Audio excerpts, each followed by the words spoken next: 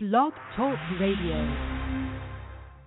Thank you for subscribing to 28 Days of Glory, daily segments of biblical principle taught by the Right Reverend LaVaughn and Reverend Sulena Breland. Let's pray and get right into the lesson. Father, we praise you and thank you for this day, knowing that this is the day that you have made. We rejoice and are glad. We thank you for another opportunity to worship you in spirit and in truth. It is the authority of your word that gives me confidence to make boldly known the mysteries of the gospel of the Lord Jesus Christ.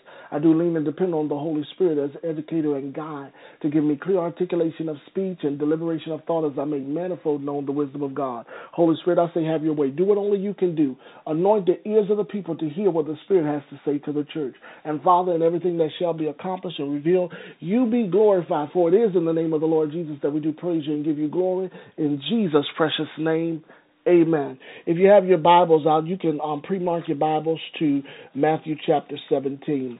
For the last few weeks, we've been teaching on the nature of God, transforming the God complex. In the first one, we talked about transforming our perspective.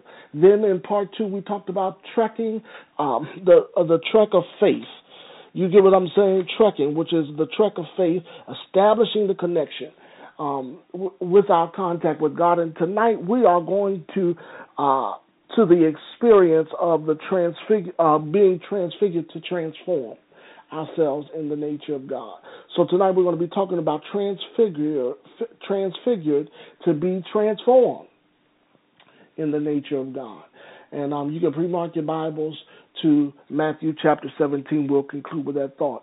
But in the last lessons, we really launched this concept of the nature of God based on what God has granted us upon salvation, redemption, and reconciliation. And if those things are evident in our lives, and we know what it means to have access through salvation to God without a sin complex, that we have been brought to right standing with God and we can fellowship with God because he loves us, and we truly understand this, we will see great results in our lives based on this connection.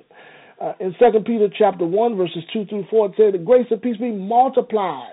There's a grace and there's a peace that is multiplied through the knowledge of God and of Jesus Christ our Lord, according as his divine power have given us all things that pertain to life and godliness through the knowledge of him who hath called us to glory and virtue, whereby we are given unto us exceeding great and precious promises, that by these we might be partakers of the divine nature, having escaped the corruption that is in the world through lust. We understand this, that God, once we come in contact with his nature, several things will take place.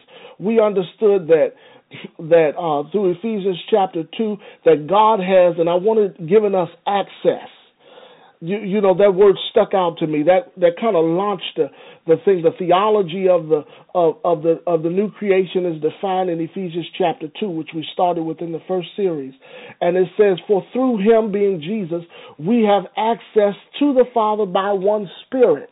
And it says, look, you are no longer foreigners or strangers, but fellow citizens of God, with God's own people and members of his household, built upon the foundations of the apostles and prophets, with Jesus Christ himself as the chief cornerstone. In him, the whole building is joined together and rises to become a holy temple unto the Lord.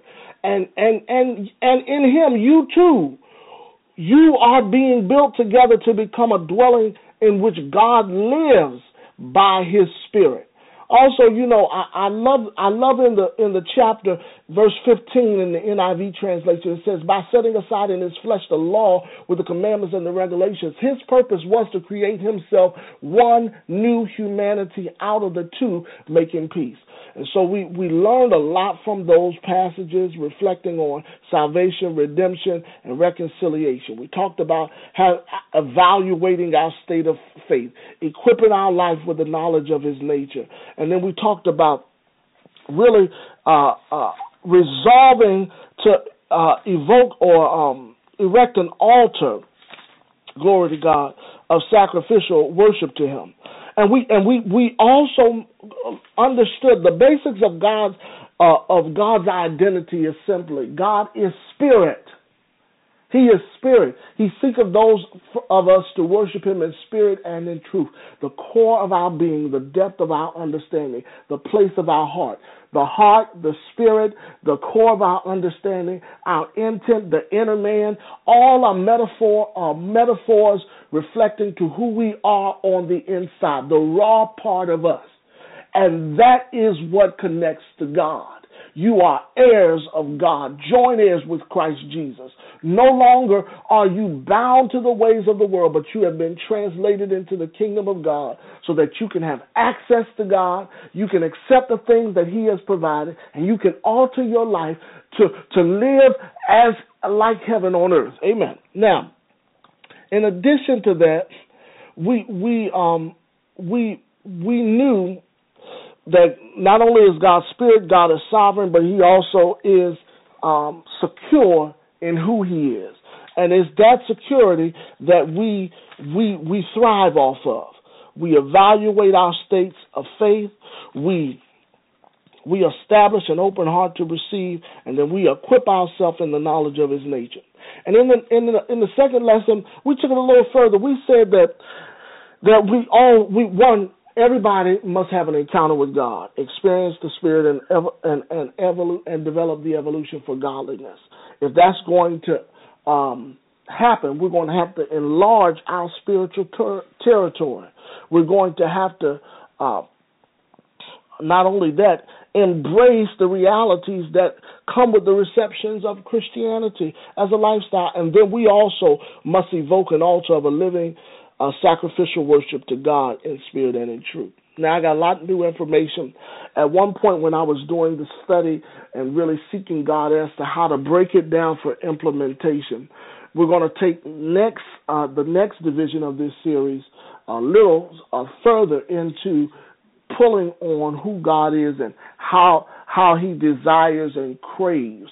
In Romans 8 it says the whole world travails awaiting the manifestations of the sons of God, because truly God's goal is for us to have common ground with him, common ground and common fellowship with him, so we can have confidence in the God we serve. Now, if we're going to do that, we're going to have to walk by faith. It is faith that causes God to be pleased, and it also gets his attention that we are really advancing in what he has provided. Glory to God. So I tell you the world is awaiting who we truly are. And I'm delighted. I am truly delighted to be considered having access with God. Now, in order for, in reflecting on the nature of God, what I also understand, now this is, like I said when I was doing this teaching, at first transforming the God complex, I thought it was God's responsibility to introduce himself to us. But he did when we were created. When we were created and brought to light of our existence on the earth, we should have been born with a God consciousness, especially after Jesus. The God consciousness is really expected. But people still are destroyed because of a lack of knowledge, and as a result of rejected knowledge or knowledge not known, because of lack of access or any other particular reason. There are other things that we have to do in addition to advancing the cause of Christ. So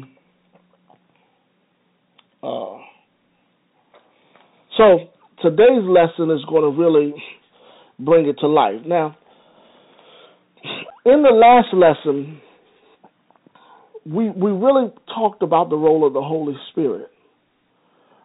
And I don't want to neglect that pivotal point, that it is the Holy Spirit that enables us to live the Christian life, thus making relevant the nature of God.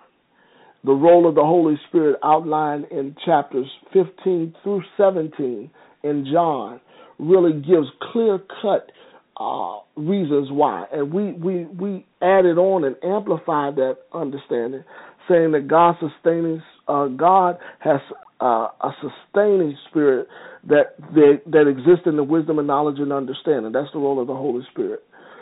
And that God's source on the inside separates us unto himself to make you superior into the world. And God's secret instinctive guide is the Holy Spirit to reveal and guide you through the renewed life. And we are renewed in the knowledge of God. And it is important that we learn the scriptures to advance in those knowledge. Now, we got to put all of this together, because often you can go into a study and really not take to heart you can go into a study and really not take into heart, how does this apply to me? Everything resulting to your Christianity starts with your knowledge of the nature of God. And if that is not secure, everything relating to what you do spiritually will remain a theory. And you have to really examine your heart, examine yourself to see whether you're in faith. And then say, really, have I really been opened up to God? And have I really equipped myself with the knowledge needed to get in contact with God? And periodically, those questions should resurface as you relate more with the Holy Spirit, because the Holy Spirit is leading you and guiding you to greater awarenesses. New Age would say consciousness. You should not be 30 years down the road with a limited complexity about God. And that is the beauty of what we're going to be talking about today in the transfigured to transform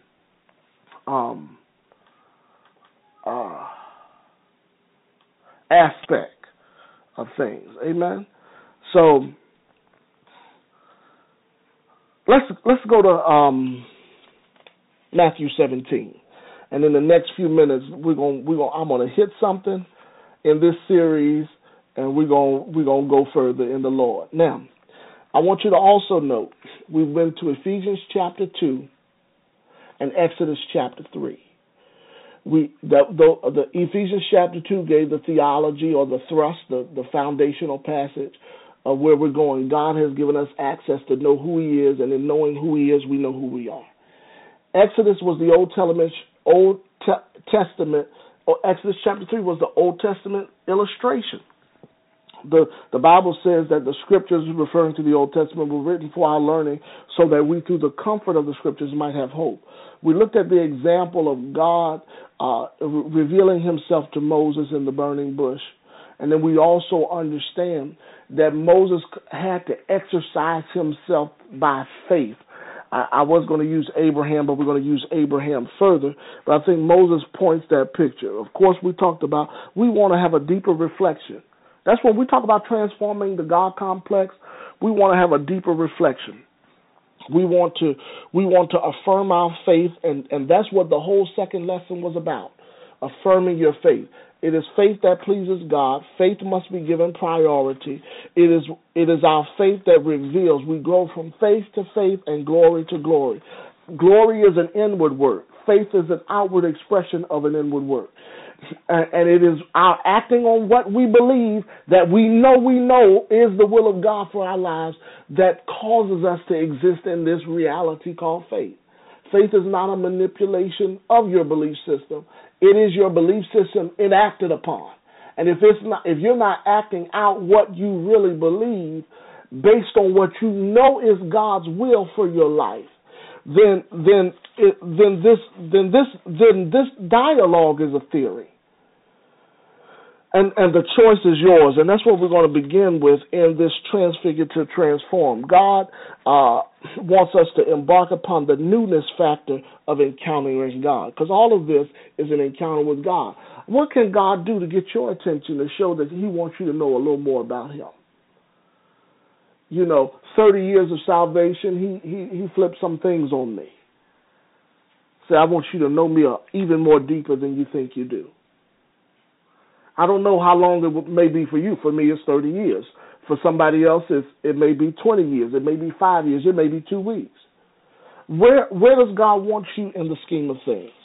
Now, when we talk about transfiguration, I don't want you to get caught up on the fact that of the word or the phenomena that happened. We can make spirituality so phenomenal. Not that it's not, it is supernatural. Spirituality is supernatural, meaning it's superior to the natural. But it's not always phenomenal. Okay? Or fanatical. You get what I'm saying? It's not always phenomenal in that you got to have the Red Sea parted in order for you to really grasp things spiritually. We do know that the natural man cannot obtain the things of God, neither doth he know them, because they are spiritually discerned, 15 Corinthians states that, verse 30. But we do know that the Mount of Transfiguration is a place where Jesus was representing what God wanted to be seen. Well, let's read it. After 6 days, and I'm reading out the NIV this series. After 6 days, Jesus took with him Peter, James, and John, the brother of James, and led them to a high mountain by themselves. There he transfigured before them. His face shone like the sun, and his clothes became as white as a light. Just then appeared before them Moses and Elijah, talking with Jesus. Peter said to Jesus, Lord, it is good for us to be here. If you wish, I will put 3 shelters, one for you, one for Moses, and one for Elijah. While he was still speaking, a bright cloud covered them, and the voice from the cloud said, This is my son, whom I love. With him I am well pleased. Listen to him. Right? And then it says, when the disciples heard this, they fell down face down to the ground, terrified. But Jesus came and touched them. Get up, he said, don't be afraid. When they looked up, they saw no one except Jesus. As they were coming down from the mountain, Jesus instructed them, don't tell anyone what you have seen until the Son of Man has been raised from the dead.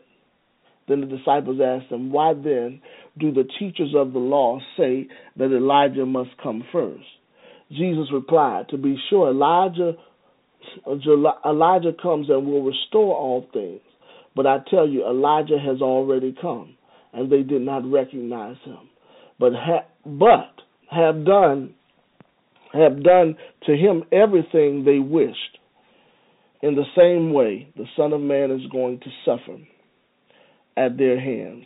And then the disciples understood that he was talking to them about John the Baptist.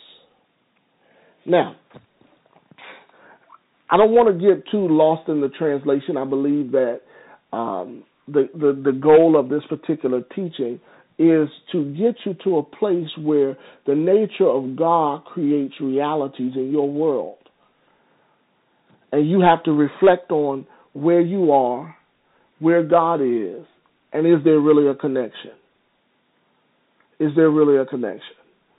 The supernatural, when you come in contact with God, the supernatural should be existing. Something should be going on. The psalmist would write, a day in thy courts is better than 1,000. Just a second in the presence of God, they would say, I could not praise enough.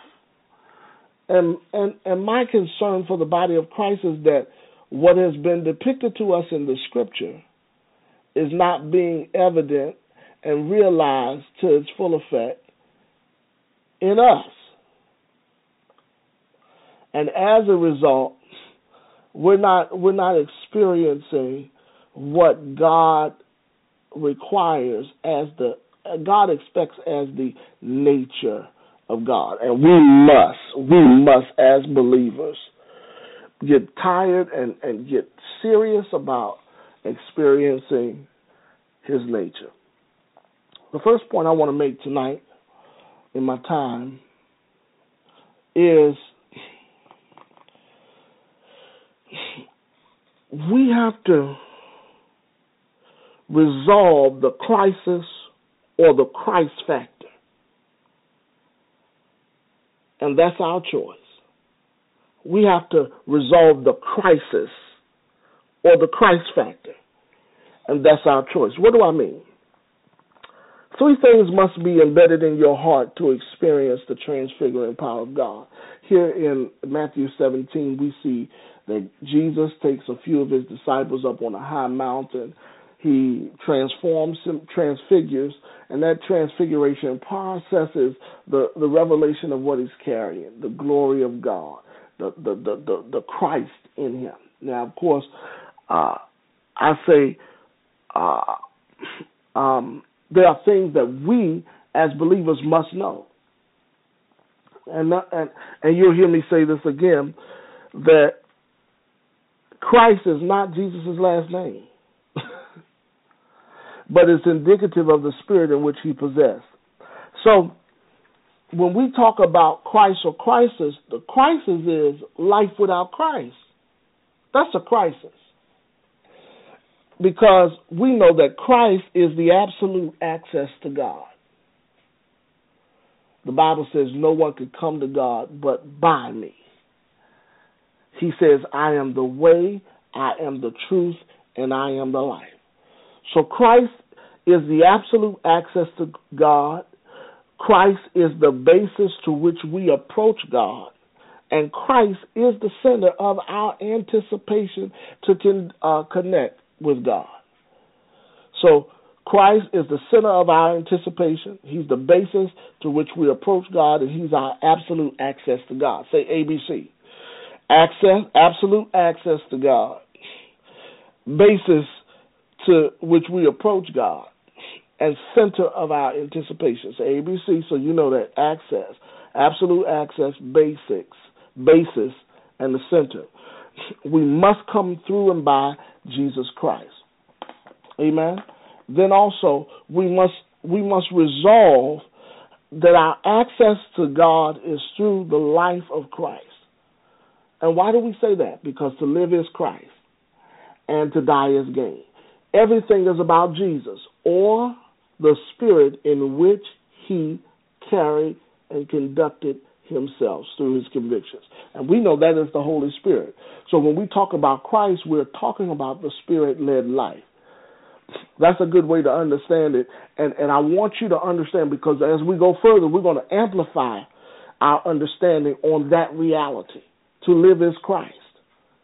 The nature of God is we are transforming our complex so that we can experience the nature of God. Not just know about it, but experience it. And in order to do this, we must resolve our access to God is through the life of Christ. All roads leads to Christ. Any other way is unacceptable to God. Assistance from Christ is faith. Acknowledging Christ awakens the new attitude and the new nature, and then our attitude should always sink to Christ. So when I talk about that, all roads leads through Christ to God. And if that's not understood, then I'm telling you, your theology is messed up. There ain't many different ways. We ain't listening to Oprah. Oprah ain't teaching us Jesus. But the Word of God introduces Jesus as the way, the truth, the life. And if he is that much so to us, and we can do all things through Christ, then we must resolve that Christ is the absolute access. He is the basis to which we connect to God and achieve the things of God. And then he becomes the center of our anticipation, resolving our connection to God. Hallelujah. Not only that, and of course I told you that the word Christ is not Jesus' last name. It is the nature of which he exists, which is his spirit. And God seeketh us to worship him in spirit and in truth. Now, in addition to that, the Holy Spirit is God. The Holy Spirit is God. So my second point for tonight is that we have to trust the Holy Spirit to take you to places spiritually. Christ or the crisis. And if you talk about having Christ, that means you are saying that you trust the Holy Spirit to take you places spiritually. Now, why do we say that? Because Christ is not Jesus' last name, but is indicative of the Spirit in which he possessed. Are you getting my points tonight? The redundancy is for the sake of growth. We must resolve to live is Christ. We can do all things through Christ that gives us his strength. And if you just say Jesus Christ, and use it as a swear or something casual, you won't understand the authority and to what you're depending on. You'll think it's just some crux, and you'll never get out of the crisis. But if you come in contact with the Christ connects you to all that Jesus accomplished, his salvation, redemption, and reconciliation. All of those things that connect us to God that is achieved by Jesus Christ, it gives us access. It transforms our complex. And our complex is put God in proper place. Put Jesus as the access, which gives us the right to access that proper place. And then allow the Spirit of God to connect you, to connect the dots and the errors in your life. And if that's not taking place, then something's wrong. Something's wrong with the development. You're not being transfigured and transformed. And you're transformed in the renewing of your mind. It's not a matter of God's complex. It's your complex about God that needs to be transformed. Now, when we talk about trusting the Holy Spirit is the Spirit of God. That's point number. And doing that, when I say that, I'm saying it is the Holy Spirit that is getting our attention, and through an inward awareness of a greater and new way to gathering information about life. When I'm talking about the Holy Spirit, I'm talking about gathering revelatory truth that is essential to every form of development spiritually in maturity and balance. Because you're going to go crazy. We're really not developing a trust in the Holy Spirit. And when I talk about growing, trusting the Holy Spirit, I'm talking about growing us to maturity, to amplifying realities to the intents of the Scripture. So here we see the Spirit, we see the Scriptures, and then we see us setting our souls aright. This is what transforms our God complex. The Scriptures and the Spirit of God collide in our minds to say there's something greater. There's something growing. There's something that's gearing you up to godliness. When we talk about that, we must know that there are elements of this power that comes from the Holy Spirit that brings life to passionately existent godly. To number two, purpose our priorities correctly. It also develops our perception through wisdom, knowledge, and understanding. It also gives us principles to apply to life and living godly. And then it promotes us through success, real success to God. But we have to surround ourselves in the Word of God. Now, I wish I could hoop, if I was behind a pulpit, but we trying to get some understanding here. So I want you to follow me on this last point. The time is at hand, this is the third point, for us to trade natures. The time is at hand for us to trade natures. When we talk about trusting the Holy Spirit because, we're talking about really, are we really experiencing what we say we experience when we call ourselves Christians? I personally, I've spent the majority of my lifetime as a Christian. Now, that's not a testimony for many people.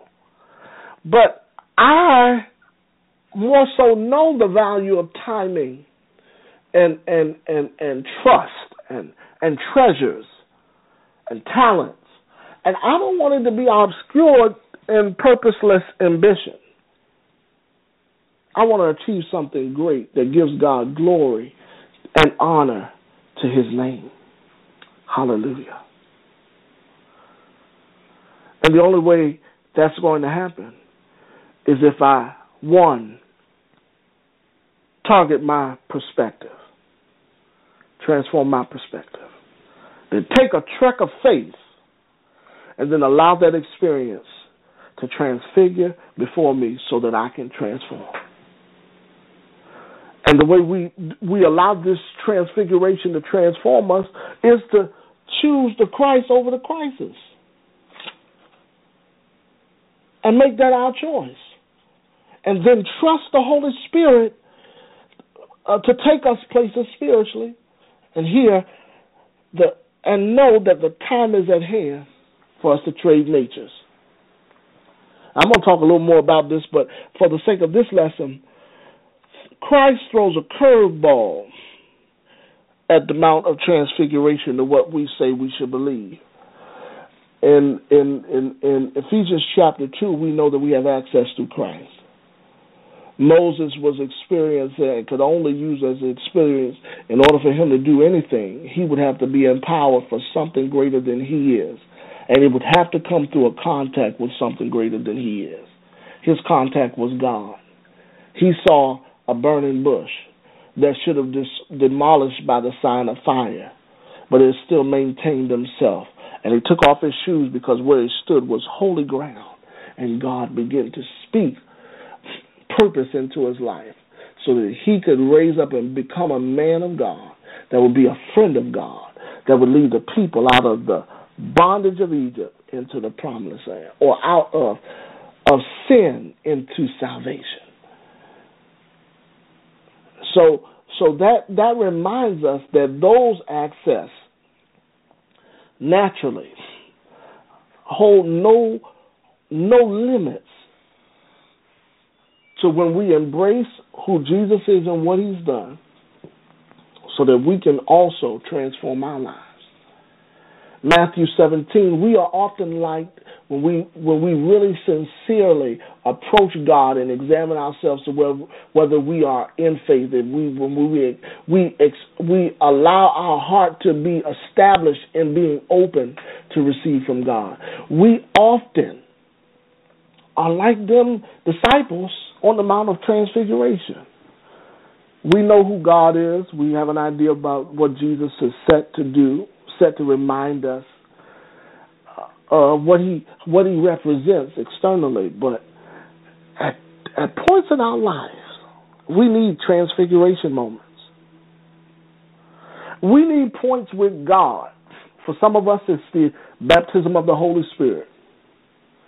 For some of us, it's the regeneration of the Holy Spirit, where he totally establishes us in our identity, in who we are, so we can do it in confidence. But my challenge to you today is to really see if this is taking place in your personal walk with God.